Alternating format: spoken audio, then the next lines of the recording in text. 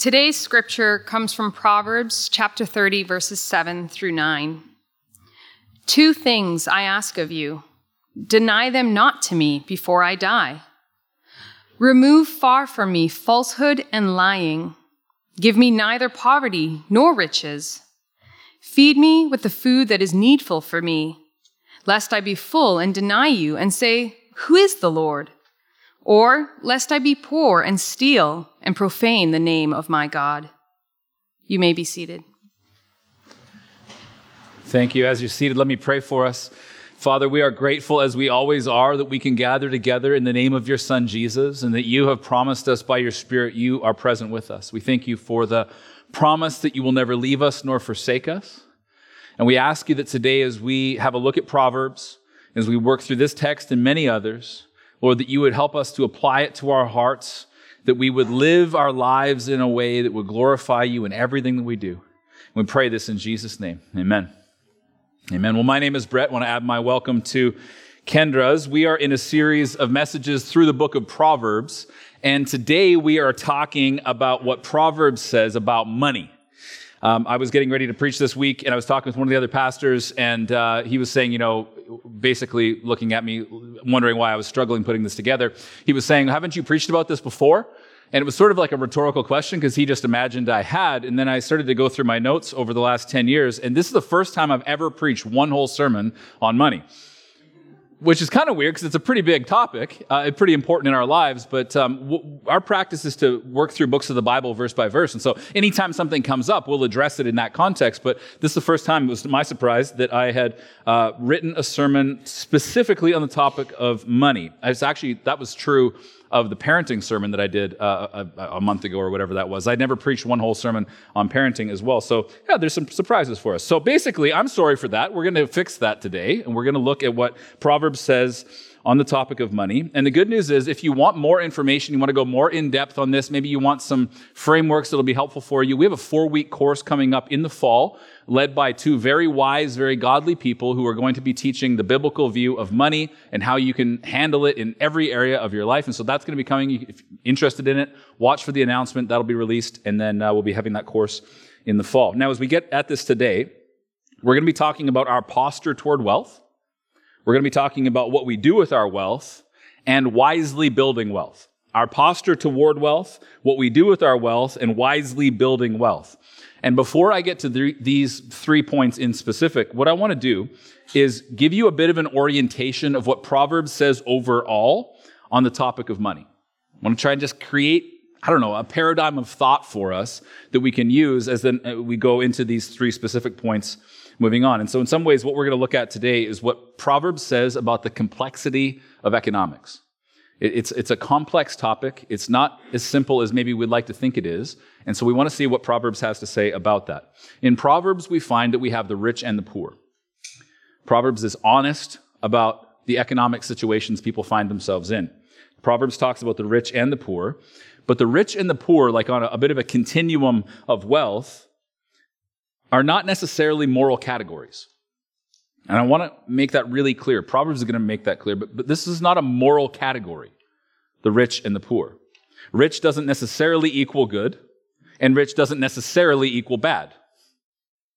Poor doesn't necessarily equal good, and poor doesn't necessarily equal bad. And that's why this topic is complex. In Proverbs, the rich and the poor are not moral categories. That's why you need to qualify it with some other correlative term. And now I shared this quote a couple weeks ago when I was talking about faith and work.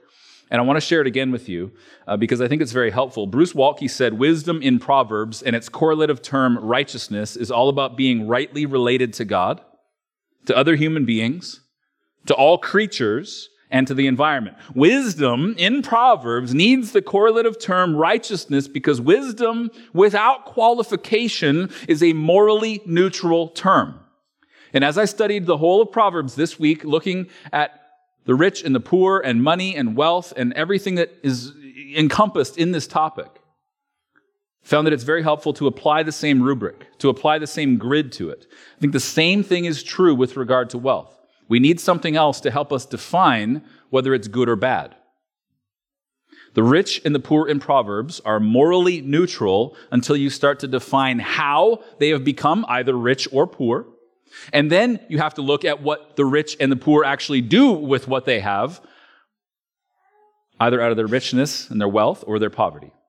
So we have to look at how they got it, or how they didn't get it, how they got into the situation they're in, and then we also have to look at what you do from the position that you find yourself in right now. So Proverbs is complex. This is going to be more of an informational sermon than an inspirational sermon. I just want to say that up front, right? That's why we got the AC cranked up. I'm going to keep it nice and cool in here so nobody nods off while we're in the midst of it. A lot of info. If there's inspiration, it's not because I intended it. Let's say it that way. What I want to do with this layer, or with the rich and the poor on this grid, I want to layer the righteous and the wicked on it. We've been talking about this as we've gone through Proverbs as well. And to quote Bruce Waltke one more time, he says, "The wicked advantage themselves by disadvantaging others, but the righteous disadvantage themselves to advantage others." This is, I think, a very helpful quote as you're looking at any topic in the book of Proverbs. The wicked, advantage themselves by disadvantaging others, but the righteous disadvantage themselves to the advantage of others. This is a helpful framework. So we're going to lay that on top of our rich and poor. So we're going to have rich and poor, and now we've got righteous and wicked. And the contrast between the righteous and the wicked in the book of Proverbs, it comes down to the person's relationship with God and with the community at large and the interaction with that community. It's about the way you interact with one another as a community. But all of that flows from the knowledge that your life belongs entirely to God, including your money. And this helps us look at the complexity of all of the different economic situations that people find themselves in kind of three-dimensionally. Right? We can't look at situation where we just take a snapshot of someone's life and then make a judgment based upon that. Which means you can't look at the supercar driving down Main Street and assume that that person must be a criminal. That's a $350,000 car. That person must be corrupt. You can't assume that. Nor can you assume that the person who's sitting outside the coffee shop begging for money is somehow lazy and refuses to work. You just can't make that assumption. But we fall prey to sort of a two-dimensional view of the economic situations that people find themselves in. But there are contours and complexities to these economic situations that we see around us every day, and Proverbs is going to help us to see what they look like.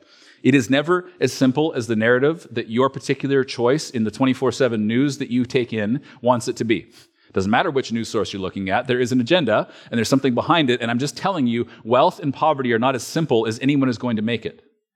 You have to look at it to see the nuances and the contours of the situations that are all around us on a daily basis. So in an effort to work through some of that complexity and try and show you what I think Proverbs is teaching us, I just want to build out this grid. When you add righteousness and the wicked to the grid with the rich and the poor, it starts to take shape.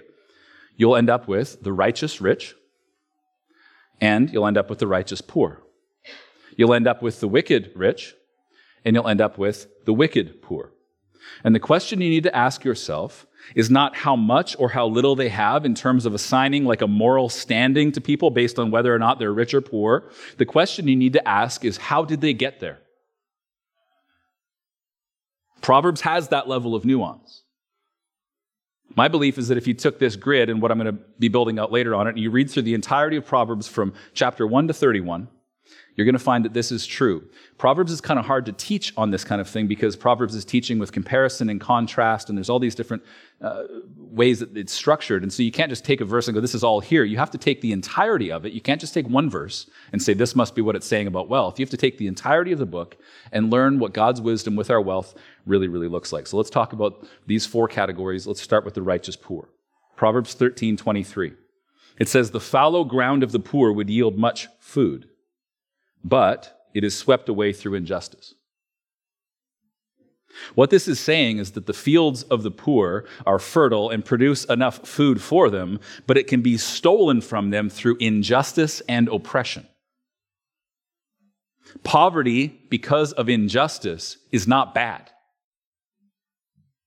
It's an unfortunate situation to be in, but it does not make the impoverished person somehow inherently bad.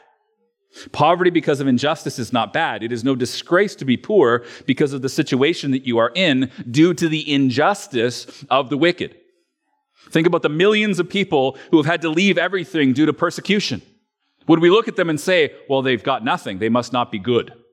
That's nonsense. It's too wooden. It's too two-dimensional. You can't make that kind of judgment call based on a snapshot. Think about the people who've had to flee war and famine and government corruption, and they've had to leave their country or their region. Maybe they had to leave their city and go somewhere else, but they've left with nothing. They end up showing up in a different country, different city, different region, destitute and impoverished. Due to no fault of their own, it is oppression and injustice that has located them there. We're not called to judge the poor as though they've done something wrong in and of themselves. Again, the real world is more complex than that. It could be that the poor you see are categorically the righteous poor, and that the reasons for their poverty are tough to discern from a distance. The village that I grew up in central Alberta is filled with the rich and the poor. Generations of abuse and broken homes, generations of addiction and relational dysfunction create a particular environment where it is not easy as a young person to thrive. And if that's your point of origin, if that's where you begin from, it's very difficult to shift out of poverty in one generation. It's not impossible, but it's very difficult. And I would say apart from the intervening grace of God, it is difficult to break out of that kind of system of poverty. The origin story of some of the poverty that we witness in our neighborhood here and that we witness around the city and really everywhere in the world, some of the origin story of that poverty is the deadbeat dad who abandons his family. And then a single mom works her fingers to the bone to provide for her children. It's righteous. She's done nothing wrong. She has suffered an injustice and is dealing with the consequences of it. Proverbs says poverty because of injustice is not bad. Proverbs also says poverty because of laziness is. The wicked poor. Proverbs 10, verse 4 and 5.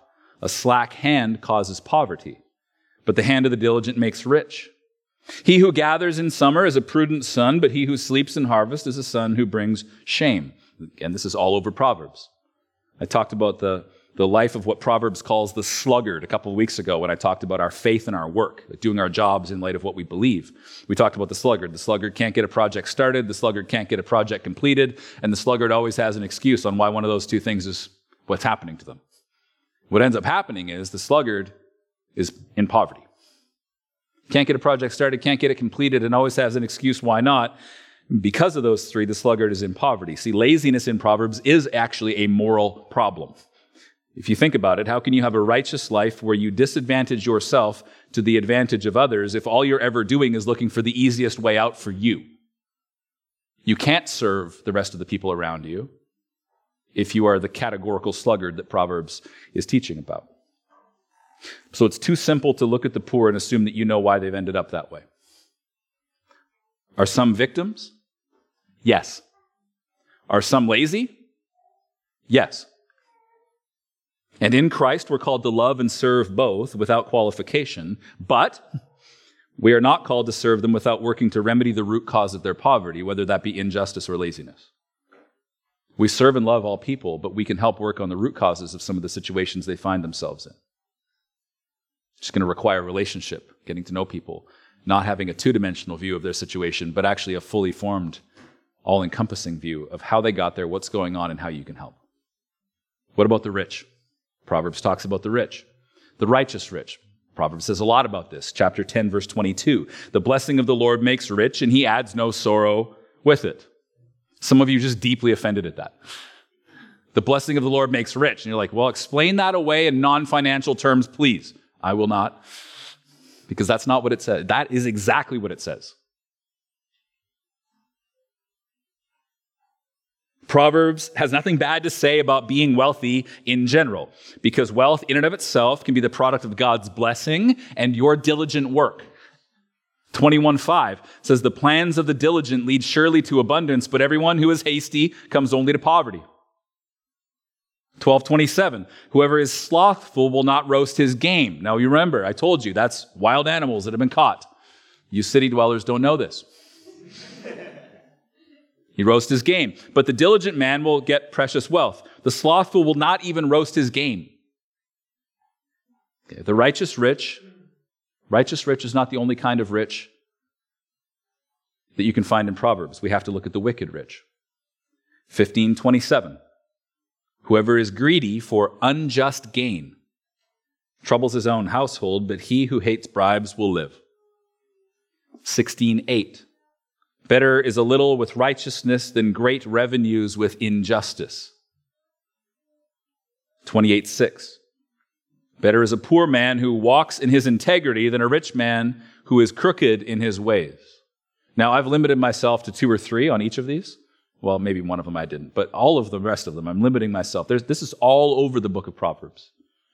Proverbs is honest about wealth. It can come from diligence, or it can come from unjust gain and injustice and crookedness. Now think for a second. We talked about the righteous poor, those who have suffered injustice. Said that their fields were fertile and the crops would provide, but someone comes in and sweeps it away in injustice. Who do you think is doing the injustice? It's the wicked rich. They're getting rich through crooked and unjust gain. Proverbs is filled with warnings against acting wickedly or selfishly in relation to wealth. So let's fill in our grid a little bit further. The righteous rich. They have gained their wealth through wisdom and diligence. The righteous poor are those who have suffered injustice that has located them in the situation that they are in. The wicked rich have become wealthy through unjust gain. And the wicked poor, Proverbs says, are the sluggard or lazy. So here's what Proverbs is saying. Poverty because of injustice is not bad. Poverty because of laziness is. Wealth because of diligent work is not bad. Wealth because of dishonest gain is. That's the economic framework that Proverbs gives us with regard to wealth. But the problem with the grid on the screen is that you maybe find it difficult to map, the intent and the motives of the human heart onto it. So we want to get to the heart of it. Point 1, our posture toward wealth. That was just my introduction. And I just want to be clear that my introduction does not count against my preaching minutes. That's how this works around here. I don't know if you know that. Introductions don't count. You just get a freebie, and then you start your points, and then the clock starts. Our posture toward wealth. This is the only prayer in the book of Proverbs, but it's a good one. It comes from Proverbs 30. You heard it read earlier, 7 through 9. 2 things I ask of you. Deny them not to me before I die. Remove far from me falsehood and lying. Give me neither poverty nor riches. Feed me with the food that is needful for me, lest I be full and deny you and say, who is the Lord? Or lest I be poor and steal and profane the name of my God. Proverbs speaks about the posture of our heart toward wealth and material possessions, and I don't think any proverb says it better than this that is on the screen. It's a prayer where he says, give me not poverty, lest I steal and sin against you, and give me not wealth, lest I forget you and deny you. That's a good prayer. This is the wisdom of God. The wisdom of God helps us acknowledge that both poverty and riches can be a dangerous temptation. You go, well, what is he advocating for here? Give me neither riches nor poverty. That sounds a lot like the middle class.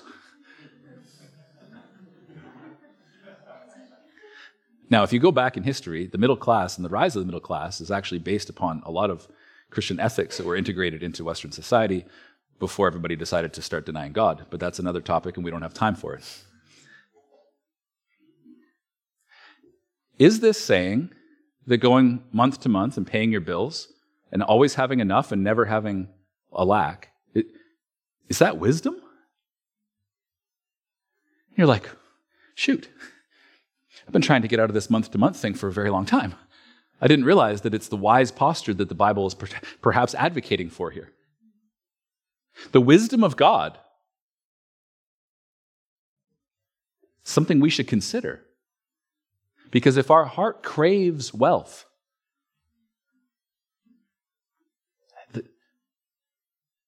we need to ask ourselves why. On the one hand, poverty can lead a person to steal in an effort to get out of poverty. We don't want poverty. And on the other hand, wealth can lead a person to deny God. And we don't want to be tempted to deny God. Proverbs 18:10 says, "The name of the Lord is a strong tower. The righteous man runs into it and is safe." See, when we are in trouble, when we are in need, we can always run to God. We know that that's the invitation we've received. He is the strong tower, and we can run to him and be safe. But is that where you run? When trials come, when worries and doubts, you're confronted with them, is that where you run? Look at what verse 11 says. Put it beside verse 10. "The name of the Lord is a strong tower. The righteous man runs to it and is safe. A rich man's wealth is his strong city, and like a high wall in his imagination." When the righteous man is in trouble, he runs to God. But when the rich man is in trouble, this says he runs to his wealth. Okay? When you're stressed out, freaked out, worried, filled with anxiety, and fearful about the future, do you open the banking app on your phone or do you open your Bible? Somebody opens the banking app on his phone. That's okay, he's my friend. He just wanted a spit take with that. That's good. That's the most inspiration in this whole sermon.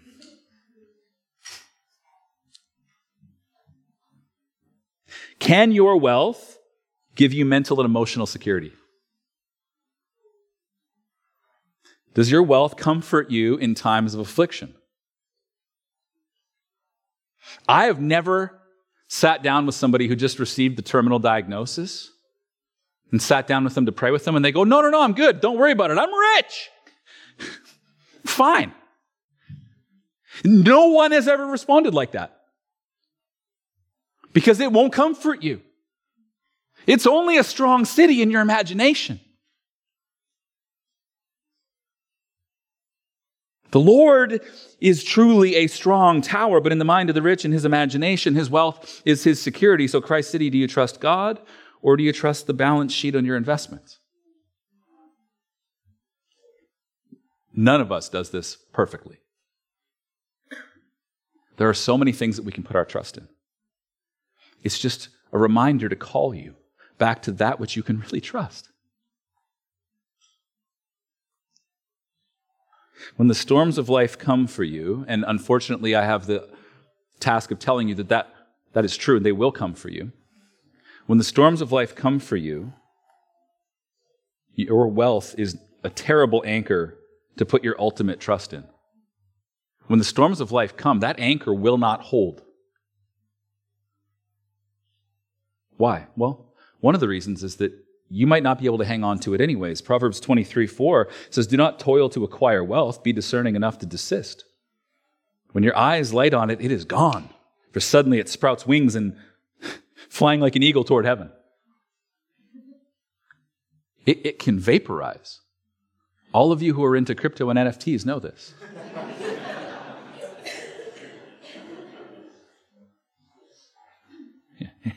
I'm doing so well. 12 minutes later, I have nothing. That's crazy. I hope you didn't trust in it. Don't place your trust in that which can be taken from you. That's my point. If you trust in money, you will never have enough to feel comfortable. If you trust in money. If you trust in money, you're never going to see a balance at the bottom of your spreadsheet that will make you feel comfortable. I've never sat down with somebody who trusts in money who thinks they have enough.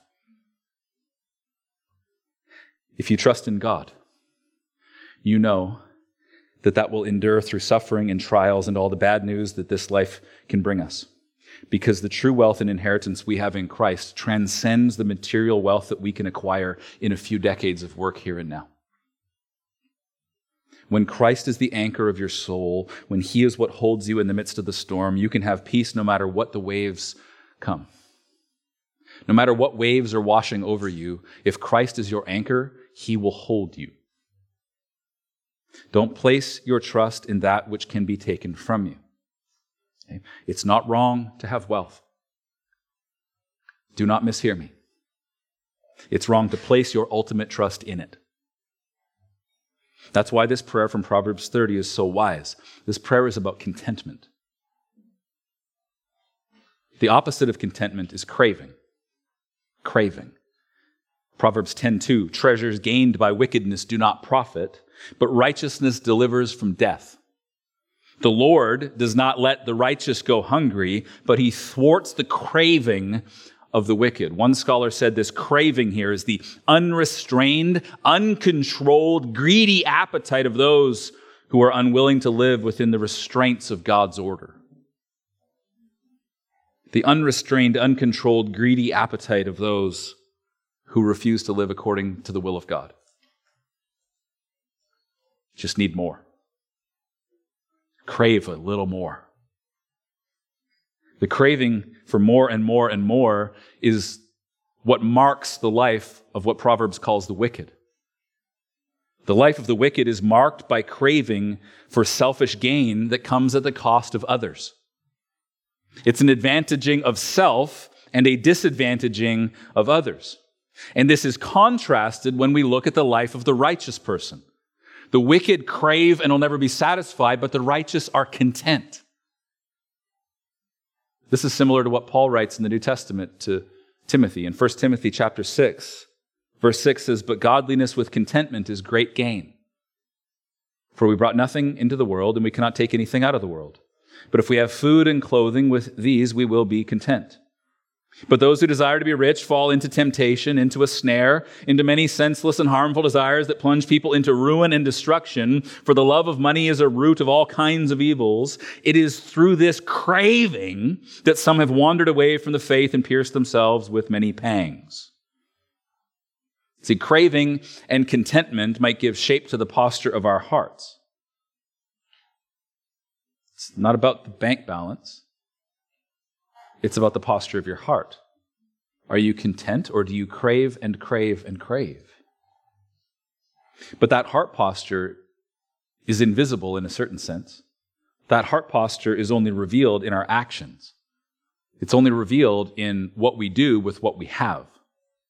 So first point, our posture toward wealth. Second point, what we do with our wealth. What we do with our wealth. This is why what we do with our wealth matters. Proverbs 3:9 says, "Honor the Lord with your wealth and with the first fruits of all your produce. Then your barns will be filled with plenty, and your vats will be bursting with wine." Okay, this is not a transactional vending machine text, right? Where you're like, if I give this much, I will get this much. And I will turn God into a vending machine for my enjoyment. Just so you know, He knows the motive of your heart, and that's not how it works. Okay, that's not how generosity works. It's talking about becoming the kind of person who honors the Lord with what they have, and it's an assurance that God will continue to trust you with abundance. Honor the Lord with your wealth. It's actually a covenantal framework that would take much time to unpack from the Old Testament. And we see the way that Christ draws that into our lives. See how we're transformed by the gospel and we come to trust God with everything we have. And if we continue to honor Him with everything that we have, we can be assured of this. There's a bit of a theme. I'm going to show 5 verses on this. 5, not 3. I think I promised 3 earlier, but 5. 11:24 says, "One gives freely, yet grows all the richer. Another withholds what he should give and only suffers want." 14:21 says, "Whoever despises his neighbor is a sinner, but blessed is he who is generous to the poor." 14:31, "Whoever oppresses a poor man insults his maker, but he who is generous to the needy honors him." 19:17, "Whoever is generous to the poor lends to the Lord, and he will repay him for his deed." 28:27 says, "Whoever gives to the poor will not want, but he who hides his eyes will get many a curse." Do you see the theme? There's a way to honor the Lord with what you have. See, we're talking about what you do with what you have. And there are 3 things you can do with your money. You can give it, you can save and invest it, you can spend it. And the course that we're going to have this fall is going to go into, in depth on these things. But whether you're talking about giving or saving or spending, the way you do it will be marked by either generosity or greed. When you're talking about giving or saving or spending, the way you do it will be marked with either generosity or greed. One is self-centered, and the other is shaped by being transformed as you have entered into relationship with God. In Proverbs, the wicked are marked by their greed. And I want to say your generosity or greed are not defined by your level of wealth. Some of the people who I've met who I think are the most greedy in their heart, in the conversations that I've had with them and the discipleship that we've entered into with this, you can have nothing and be very greedy. You're always looking at somebody else to do that work. But everything you have is consumed by you. See, if you're not faithful to give with little, you'll never give with much. You have to understand, generosity and greed are not defined by the level of your wealth. They're defined by the posture of your heart and then your actions, not the amount. The righteous are generous people. You can be rich and greedy, and you can be poor and greedy. You can be rich and generous, and you can be poor and generous. Jesus pointed this out to his disciples when he called attention to the poor woman who dropped a couple of pennies into the offering. Her trust was in God, and her generosity meant that he gave all that she had. In Luke 21, verse 1, Jesus looked up and saw the rich putting their gifts into the offering box, and he saw a poor widow put in 2 copper coins. And he said, "Truly, I tell you, this poor widow has put in more than all of them. For they all contributed out of their abundance, but she, out of her poverty, put in all that she had to live on." So generosity and greed are not marked by the amount, but by the state of your heart. Paul the Apostle gave instructions for the rich in 1 Timothy chapter 6, further down in the chapter than what I read before in verse 17. "As for the rich in this present age, charge them not to be haughty, nor to set their hopes on the uncertainty of riches, but on God, who richly provides for us with everything to enjoy. They are to do good, to be rich in good works, to be generous and ready to share, thus storing up treasure for themselves as a good foundation for the future, so that they may take hold of that which is truly life." Okay, I said it is not wrong to have wealth. It's wrong to place your ultimate trust in it. It's not wrong to have wealth, but what you do with your wealth matters. And what you do with your wealth reveals the state of your heart. The first thing, our posture toward wealth. The second thing, what we do with our wealth. And third, wisely building wealth. Wisely building wealth. I want to leave you with a list of 5 things that Proverbs says about wisely building your wealth. 4 come from what I've already shared, and so they're going to be repeating. I'm going to be repeating them. And then the last one is something that I'm adding.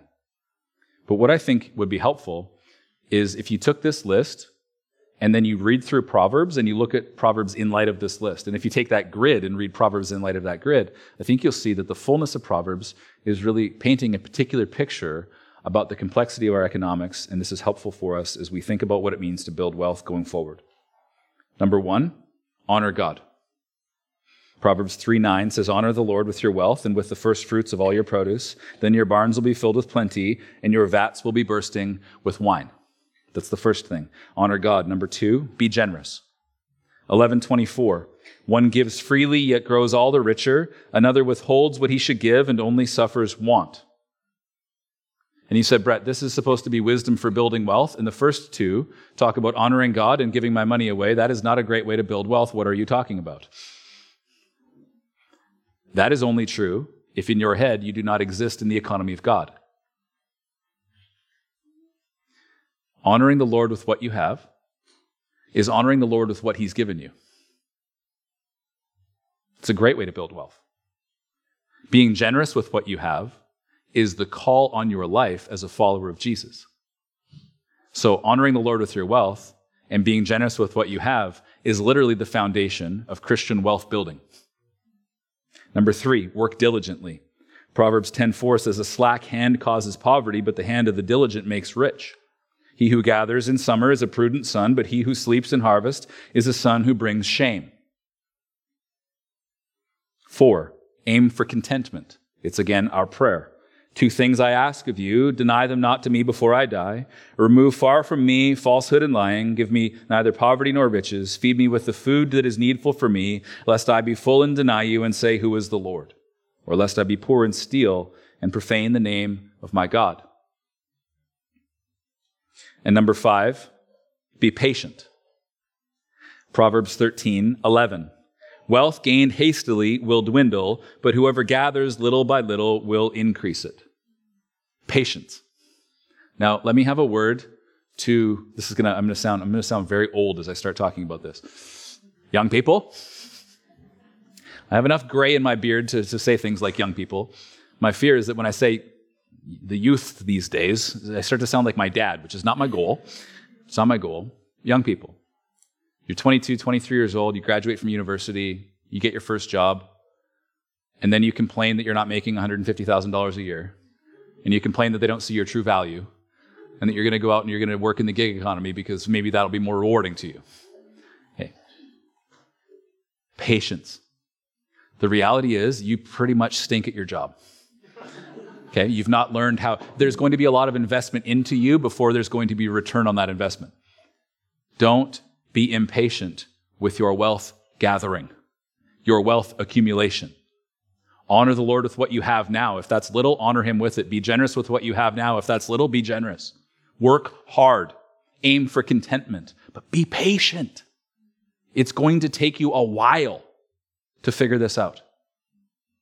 We live in the world where we hear the sensationalized stories of this person started this company and then boom, boom, boom, they're a billionaire. And you're like, why can't I have that? It's like, you know what? The normal story is I got a job and I got promoted because I was the one who didn't quit. Yeah, that's the best way to get promoted. Just don't quit. Okay? This is wisdom. Everybody around you go, they're not treating us very well here. They're treating us like newbies because you're a newbie. And then they all quit. They go somewhere else. They go, I'm going to work in the gig economy. I'm going to do my own stuff. Until you realize finding work for yourself 52 weeks a year is way harder than working for somebody else and may not be as fruitful, but that's another story. Okay. You'll get promoted because you're the only one left on that level. And then they hire all the new people and you became senior. Just be patient. Work hard. Be the best employee you can. If you have the ability to start your own company, by all means do it. But be patient. You have a lot to learn. It says wealth gained hastily will dwindle. But whoever gathers little by little by little will increase it. Okay, this is it. This is the wisdom of God. Spend less than you make every month and you will be wealthy. I know that's not sensational. And I know you think that might not yield you the $5 million a year that you're really hoping to earn. But is that realistic? For some of you, perhaps it is. But for the rest of us, we need to build wealth with wisdom, little by little. It'll increase. Proverbs gives us an honest, comprehensive view of wealth and poverty. It gives us an honest, comprehensive view of contentment and generosity. And one of the great temptations that we have still is to put our ultimate trust in the wrong inheritance. Proverbs is helping us with the here and now on how to handle ourselves day by day, but it would be a mistake for me to talk about all of this and miss out on the true and better inheritance that we have in Christ. And so let me take you to 1 Peter chapter 1. Blessed be the God and Father of our Lord Jesus Christ. According to his great mercy, he has caused us to be born again to a living hope through the resurrection of Jesus Christ from the dead, to an inheritance that is imperishable, undefiled, and unfading, kept in heaven for you who by God's power are being guarded through faith for a salvation ready to be revealed in the last time. In this you rejoice, though now for a little while, if necessary, you've been grieved by various trials, so that the tested genuineness of your faith, more precious than gold, that perishes though it's tested by fire, may be found to result in praise and glory and honor at the revelation of Jesus Christ. Though you have not seen him, you love him. Though you do not now see him, you believe in him and rejoice with joy that is inexpressible and filled with glory, obtaining the outcome of your faith, the salvation of your souls. Yes, we've talked about what Proverbs has to say about wealth, but please do not pretend that this is not where our wealth truly is. Let's stand and respond.